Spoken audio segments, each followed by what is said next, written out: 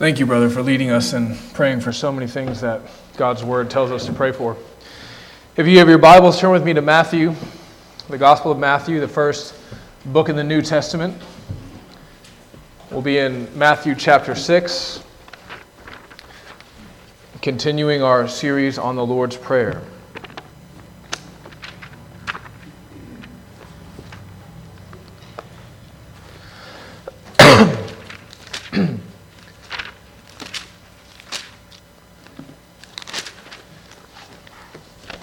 I will also be continuing to drink from this purple cup.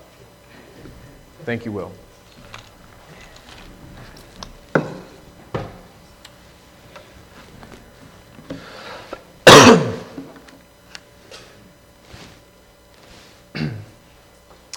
Imagine this morning that rather than coming to a Christian church, you walked into a pagan temple. Imagine that I am not your Christian pastor, but rather a pagan priest.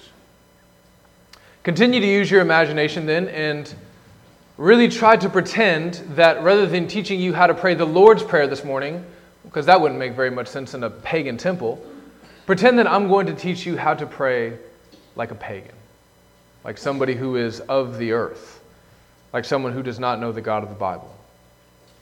I would need to begin my sermon instructing you, my pagan congregation, in how to pray like a pagan, not in telling you what to say or how to say it, but rather in trying to teach you a pagan view of God.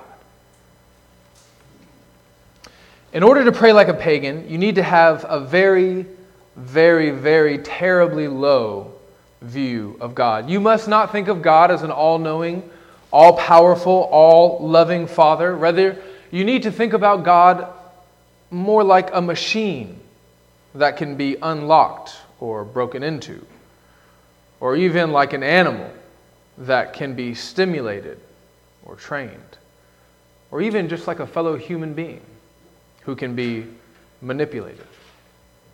Once you find yourself thinking about God in this way, praying like a pagan will come naturally to you. Rather than using your words to communicate your heart to God, you'll use your words to try to manipulate God's heart. Okay? Rather than speaking words of truth to God, you'll try to find magic words that will unlock His good pleasure and will towards you. Rather than praying like a child who's being welcomed into his father's warm presence, you'll pray like someone who's trying to gain an audience with a dictator. Now, what if I told you that a good number of Christians already pray this way? What if I told you that so many of us who follow Jesus, who claim to be children of God, more often than not pray like pagans rather than Christians? So much of the story of God's people throughout salvation history is the story of them all too easily absorbing many aspects of the pagan cultures that surround them. Their corporate identity is infested with pagan rituals. It kind of comes in by spiritual osmosis. And this is the reason why Jesus teaches His disciples not to pray like pagans, because He knows that they are so easily inclined to do so. So, with that in mind, let's go ahead and read our text for this morning, Matthew chapter 6, verses 7 and 8. And when you pray, do not heap up empty phrases as the Gentiles do, for they think that they will be heard for their many words. Do not be like them, for your Father knows what you need before you ask Him. Father, we know that You know what we need this morning.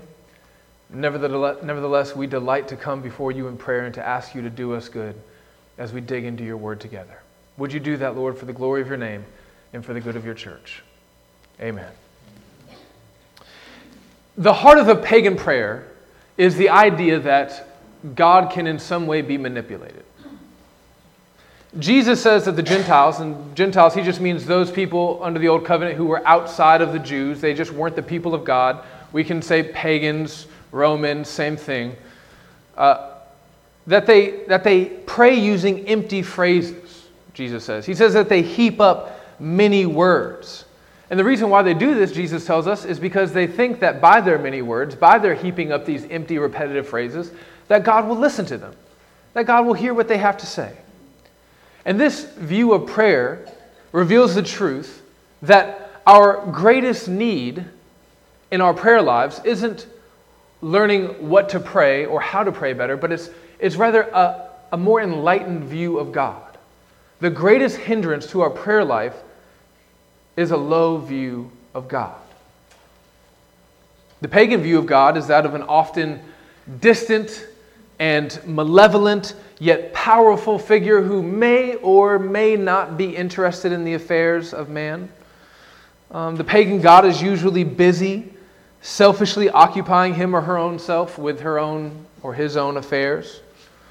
Although pagan gods may have the ability to intervene in the world of man, they usually have no real incentive to do so.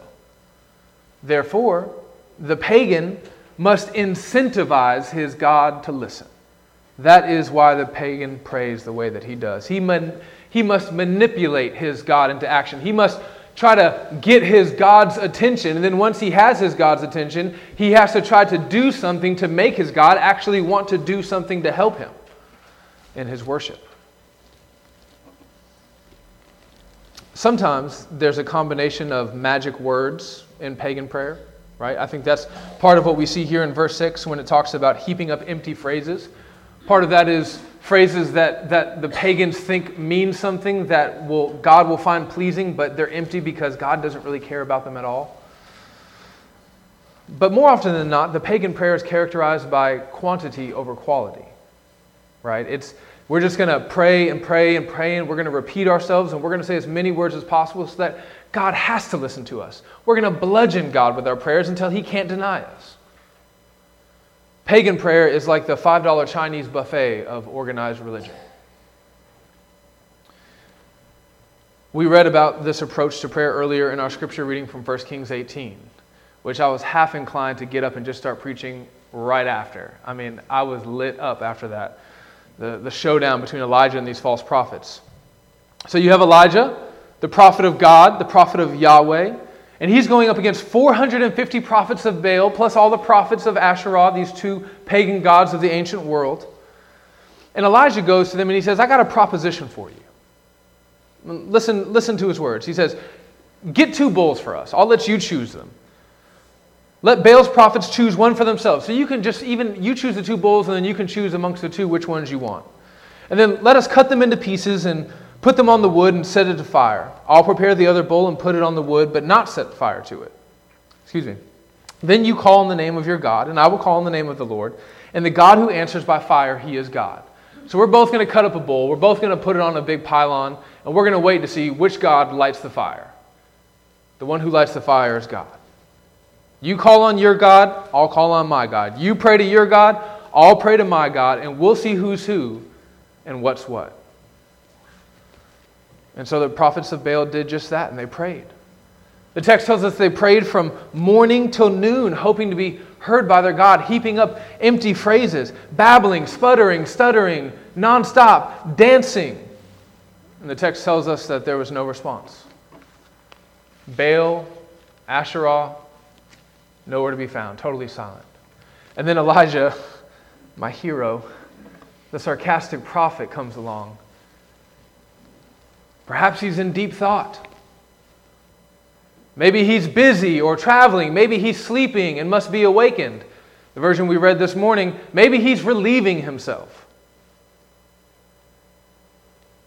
See, Elijah knew that these pagan priests, that their perception of God was too low. They viewed their gods to be a man just like them.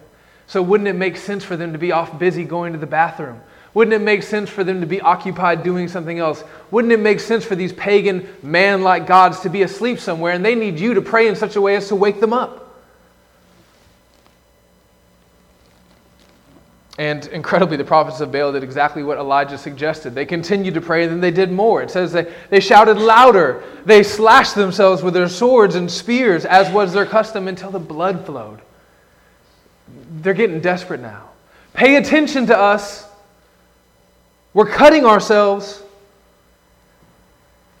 incantations, verbose speech, dancing, cutting, shouting. It's all the same thing. It's all just pagans trying to get their God to listen to them. And then Elijah moves to pray. And listen to the beautiful simplicity of the prayer of Elijah. Lord, the God of Abraham, Isaac, and Israel, let it be known today that you are God in Israel, and that I am your servant and have done all these things at your command. Answer me, Lord. Answer me, so these people will know that you, Lord, are God, and that you are turning their hearts back again. How long did it take me to pray that? 10 seconds? 15 at most if I wasn't doing my best to be theatrical about it. No cutting, no dancing, a slight repetition for the sake of emphasis, but not a bunch of babbling. Just a simple, dead, earnest prayer. Elijah knew his God. He knew that Yahweh was not a man like him. He knew that he couldn't be manipulated or coerced into paying attention and to moving on his behalf. So my question for you this morning is, do you know that? Is your view of God accurate? Do you know that repeating yourself over and over again is not what is going to make God listen to you and answer your prayers?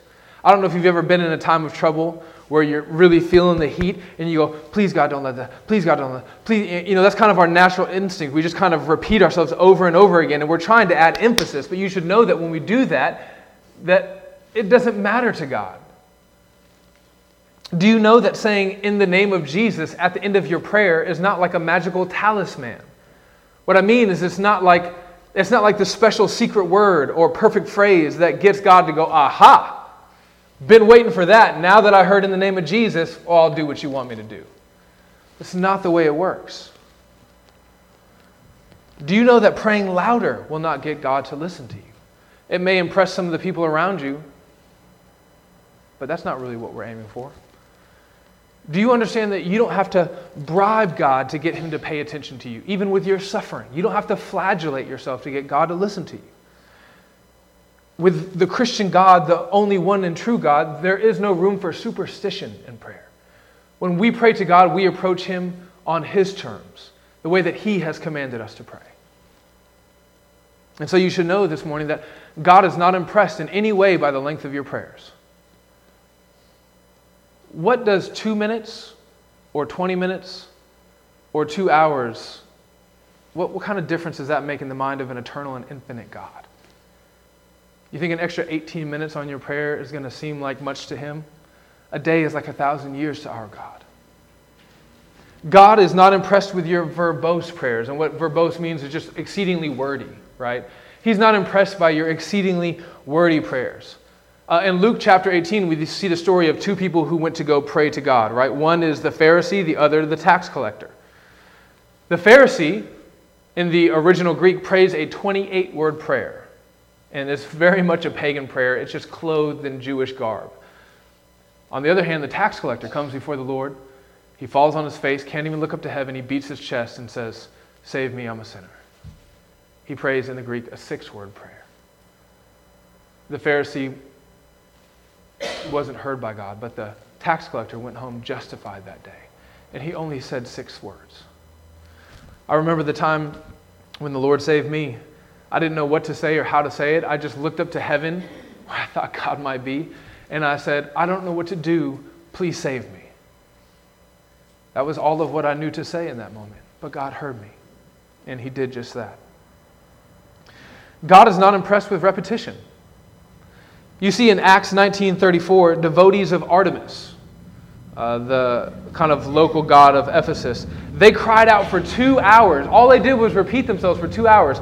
"Great is Artemis of the Ephesians! Great is Artemis of the Ephesians!" Repeating themselves over and over again, but God doesn't care about this kind of prayer. The only time that you really see repetition in the Bible is for the sake of emphasis, and that's an aspect of the Hebrew language. The reason why in Isaiah 6, for example, you see "Holy, holy, holy is the Lord God Almighty" is because saying something 3 times in that way is meant to emphasize. Where in a language where there are no exclamation points, right? You just say the word 3 times and that emphasizes the weight of that word. And that's kind of the extent of repetition that you see in the Bible when it comes to worshiping God. 2, maybe 3 repetitions, but nothing more. You should also know that God is not impressed with complexity. Guys, God created every atom of every cell of every living thing in the universe. Okay, so the idea that you will construct a prayer that will in some way impress him by how complex it is, it just seems very unlikely. God is not impressed with your creativity. And as a matter of fact, you should be very, very weary of creativity in prayer. See, that's what we want, right? We all want to be new, do something new, say something new, but the gospel that we have received is an old gospel. The truth that we believe for salvation is an old truth. It's an eternal one. The faith that we practice every single Sunday is a faith that was once and for all handed down to the saints.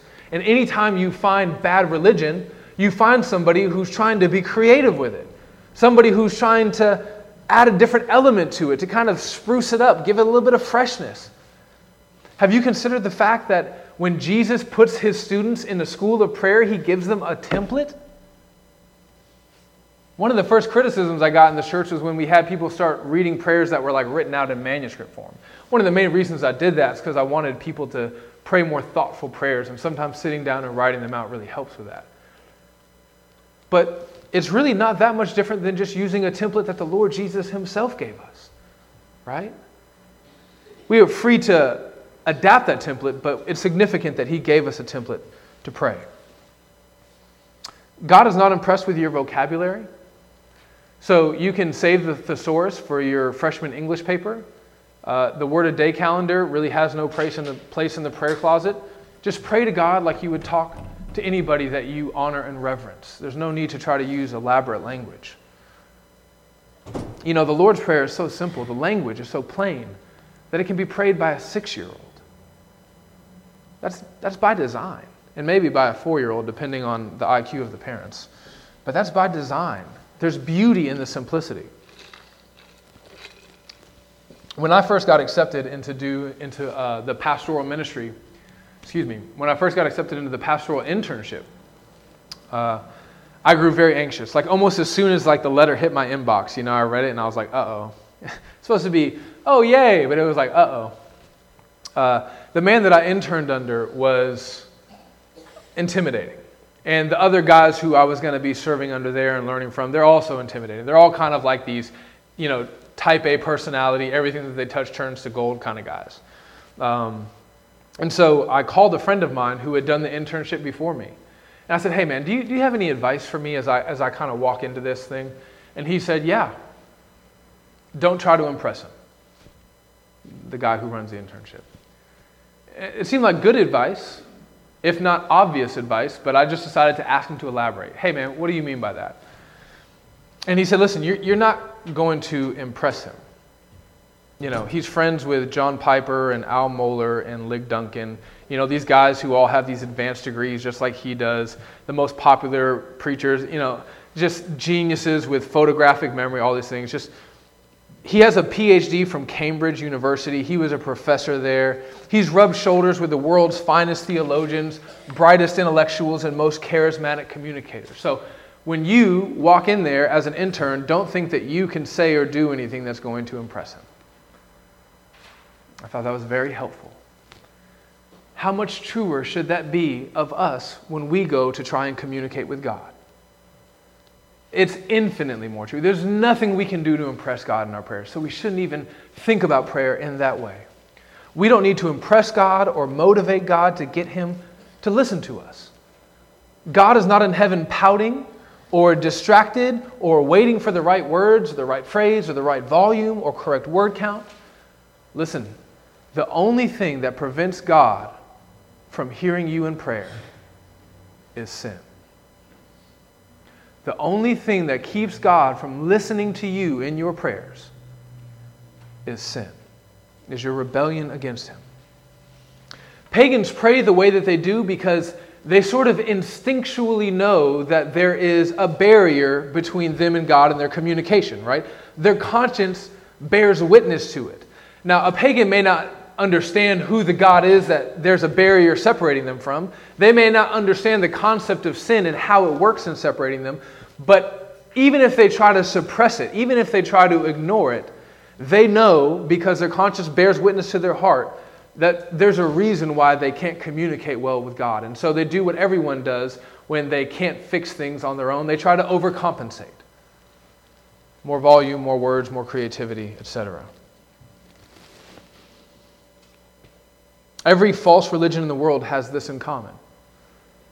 They try to fix that issue between them and God on their own, in their own power, in their own strength, by their own wisdom. Adam and Eve, first pagan worshipers on planet Earth. They got separated from God because of sin. They realized they were ashamed. And rather than going to God and saying, God, cover us in our shame, they said, aha, we can cover ourselves. And then they made fig leaf underwear.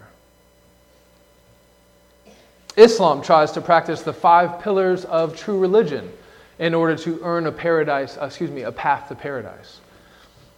Roman Catholicism tries to avoid all the most grievous forms of sin and do enough of the right kinds of good deeds to store up enough merit in heaven so that they don't have to suffer long in purgatory, if they go there at all. Us evangelicals, at our worst, we try to fix the sin problem with generosity, with good works, and right theology. We try to fix our relationship with God in that way, but it's just as worthless. We may not worship Baal or Asherah in modern America, but false gods still abound in our land. And the truth is that all too often, even in the Church of Jesus Christ, our approach to God is more often than not pagan than Christian. The only thing that will draw the gaze of God is holiness. The only thing that will garner the attention of your God in heaven is righteousness. And the bad news of the gospel is that we don't have any of that to give Him. We don't have any of that to offer Him in our prayers. And to further increase our sense of dread, no amount of theatrics or hocus pocus will make up for our lack of holiness before a holy and righteous God. Well, then what hope is there? What hope is there for us as fallen creatures to have any kind of ability to communicate with the God who made us and who ostensibly loves us? Well, the gospel answer to that question that Christians have been giving for the last 2,000 years is that Jesus Christ is our only hope. Is that Jesus Christ came and He lived a perfectly righteous life. And He was utterly and totally holy. And He gave up His life, laid it down for us on the cross. And in light of that sacrifice, we can once again be restored in our relationship to God. And now the blood of Jesus covers us if we belong to Him. Now, here's what that means for your prayer lives. Here's what the gospel means for your prayer lives. If you are in Christ, if you are covered in His blood, if you are clothed in His righteousness, if you have been made holy through justification, and if you are being made holy through sanctification, well then you should know that God delights to listen to your prayers. He doesn't listen to you like you're a stranger because you're not a stranger anymore. The Spirit of God has come and indwelt your heart and made you to cry out, Abba, Father. You have been adopted into the household of God, and now He listens to you like He listens to one of His children, because you are one of His children. There's no need to repeat yourself. God heard you the first time. And not only did He hear you, but He listened with delight because of the blood of Jesus. There's no need to try and construct the perfect prayer, because a prayer that's offered up to God in faith, in the faith of His Son, Jesus Christ, is as pleasing to God as His Son, Jesus Christ, is. There's no need to flagellate yourself, because Jesus Christ took the lashes on His back so that you could be heard by the Father without having to suffer. If you are a Christian, your view of God should be radically different than that of your pagan neighbor. You should have a deep and abiding trust that when you speak to God in prayer, He hears you, that He's pleased with you, and that He will answer your prayers according to His will. If you're here this morning, you don't know what it means to talk to God in that way. if you don't know what it means to have this kind of relationship with God, I want to encourage you to consider your sin and to ask yourself if it's worth it. Whatever it is that you're clinging to, this sin in your life, is it worth it? Would you not rather have a relationship with the God who made you? Or do you want to keep groping for Him in the darkness? If you want to know more about what that looks like, I'd encourage you to talk to me or any one of the elders, or really any member of this church after the service, so that we can talk more about the gospel. Now, I don't have any points for the sermon, but if I did, that would be the end of point number 1, because there's still something pretty significant to address here. The not point number 2. Jesus begins his next sentence in verse 8 with these words. He says, "Do not be like them." Do not be like them. Well, like who? Like the pagans. Don't pray like the Gentiles. Don't pray like someone who doesn't know God. But then Jesus moves on and he gives them the theological reason, right? Why they shouldn't pray that way. He says, look at verse 8 again. He says, "Do not be like them, for your Father knows what you need before you ask Him." Right? What's the "for" there for? Well, it's telling you why you shouldn't pray that way. Because you know something about God that should lead you to pray differently than the people who don't know these things about God. And the thing that you should know about God is that He's omniscient. Omniscient, kids, is a fancy $2 word. If you got like the sermon note sheets over there, you can write this down. Omniscience, it means that God knows everything. Right? There's not a thing out there that He doesn't know. All the facts about science and math and literature, history, He knows it. All the intimate details of your life and your family, He knows it. All of the thoughts of your heart, hidden deep down in secret, that you think no one has access to but you. Wrong. God knows it. He is completely and totally omniscient. He's all-knowing. And Jesus says that if our prayer life, that if we know that God is omniscient, then our prayer life should reflect this reality. In this context, Jesus is saying that God already knows what we need before we ask Him, and that should influence the way that we ask Him. God already knows what we need before we ask Him, and that should influence the way that we ask Him. We don't have to ask Him like pagans, because we should trust that our God already knows. Now, this idea that on the one hand, God already knows what we need, but on the other hand, we still need to go to God in prayer and to ask Him for things that we need. These are two truths that seem to create a sense of tension in our hearts and minds when we hear them, right? It's a little unsettling to us, right? Like the obvious question in light of that is, well, why does God want us to ask Him for things if He already knows that we need things? You know, the really strange thing about this is that Jesus doesn't feel any kind of tension whatsoever about those two truths sitting next to each other. Right? It bothers us, but Jesus says it in one breath and it makes perfect sense to Him. God already knows what you need, but you still need to ask Him for things. You see this same kind of uncomfortableness come up when in a church we teach about God's sovereignty over salvation and man's responsibility, right? On the one hand, we know that God sovereignly elects and predestines for salvation. On the other hand, we know that the church is called to go out and to preach the gospel and to pray for the lost. Right? God is sovereign. He will do it. It's already done. It will come to pass. On the other hand, we have a responsibility.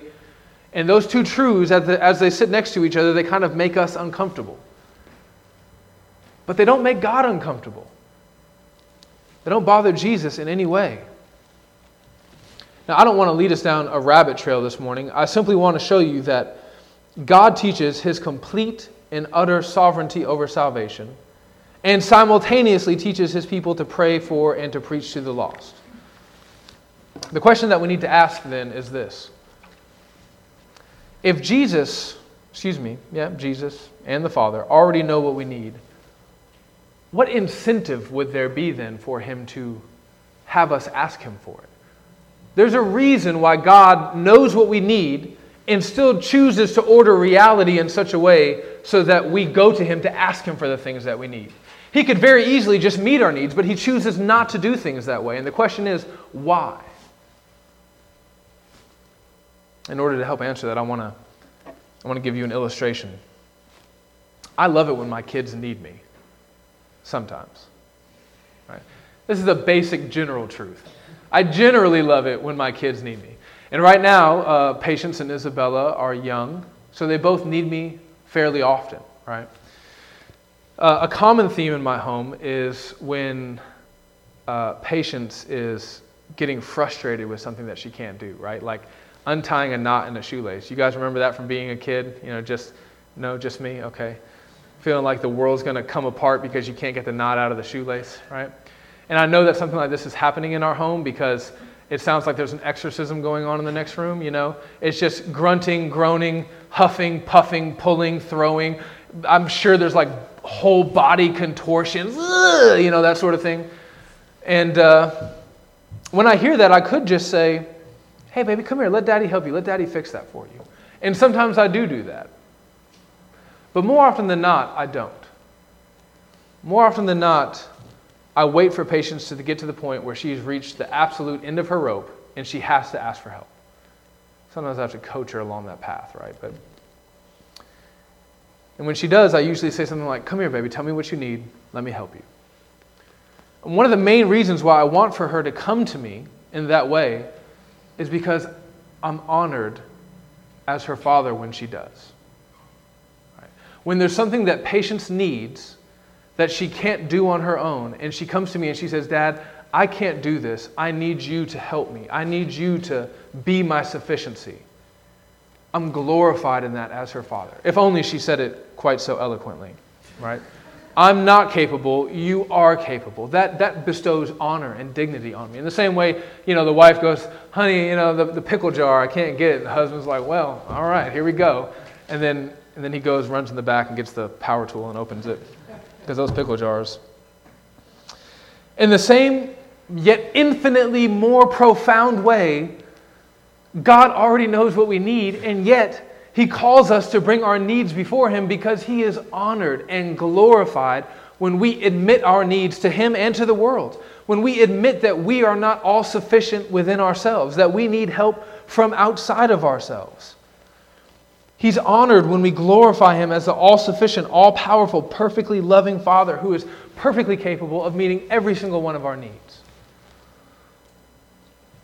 When my children need something from me, sometimes I ignore them for a little bit, but in general, I don't make them jump up and down. I don't make them say special words. I don't make them say it loud enough. I don't make them hop up and down. I don't make them go through a ritual in order to be heard by me. No, I love them. And because I love them, because they're my children, I care for them when they make their requests known to me. But as a human, I'm very often distracted. I am considerably selfish. I am more often than not incapable. If you happen to get a call from me sometime this week asking for help changing a light switch, you'll understand exactly what I mean. I'm just very incapable. But our Father in heaven, He's none of these things. He is infinitely focused. He is completely capable of handling all the needs of all of His children all at once. He's never overwhelmed by our requests, and He is always willing and able to give us exactly what we need, and He delights to do so. As Russell read this morning, and I don't think he knew I was going to have this in my sermon, Jesus is talking to His followers, and He says, if you then who are evil know how to give good gifts to your children, how much more will your Father who is in heaven give good things to those who ask Him? Now, there may be things that my daughters need from me that I don't know about. But there is nothing that we need from God that He doesn't know about. Now, sometimes God may give you what you need before you ask. That's what we would expect from a perfectly merciful God.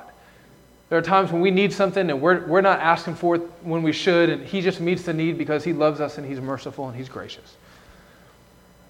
But I'd be willing to bet that there is something in your life, even right now, that God would be more than happy to do for you, but He hasn't done it yet because He's waiting for you to bring your request to Him in prayer. It's not that He's ignorant of your need. He knows. He knew it before you were born, that on this day you would have this need. It's that He's waiting for you to glorify Him by bringing it to Him in prayer and by acknowledging His ability to serve you.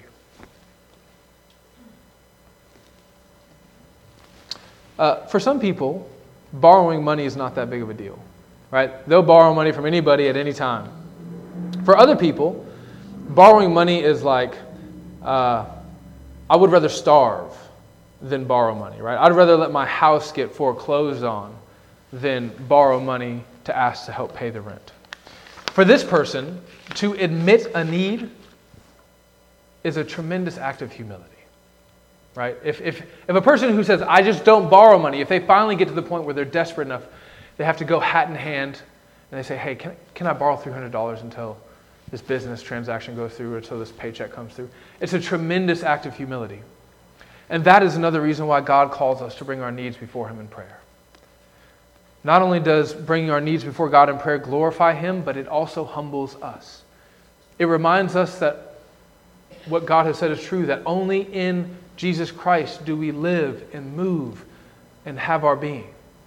Only through Jesus Christ can any of our needs be met. Our physical needs like bread, our spiritual needs like forgiveness. Only through Him can any of these needs ever be met. Prayer glorifies God and humbles the proud, and that is you and me.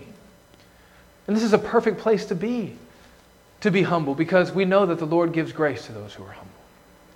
So I want to challenge you this morning to stop trying to resolve tensions in the Bible that are not tensions to God. They're tensions to you, but they're not tensions to God. And that's quite significant. In Psalm 139, the first 4 verses are incredible. The psalmist prays like this. Listen to what he says. You have searched me, Lord, and you know me. You know me. Well, what do you think the extent is of God's knowledge of David as he prays this? When he says, you know me, you just keep reading. He says, you know when I sit and I rise. You perceive my thoughts from afar. You know what's going on in here. You discern my going out and my lying down. You are familiar with all my ways. Before a word is on my tongue, before I ever go to speak, you, Lord, know it completely. This is incredible language. It's really surprising then when you get to the end of the psalm, after he spent this much time saying, Lord, you know me, you know everything about me, the outside, the inside, everything. There's nothing hidden from you. At the very end of the psalm, he says this, you have searched me, Lord, and now search me more and know my heart. There's no tension there. There may be to you, but there isn't to the psalmist and there isn't to God.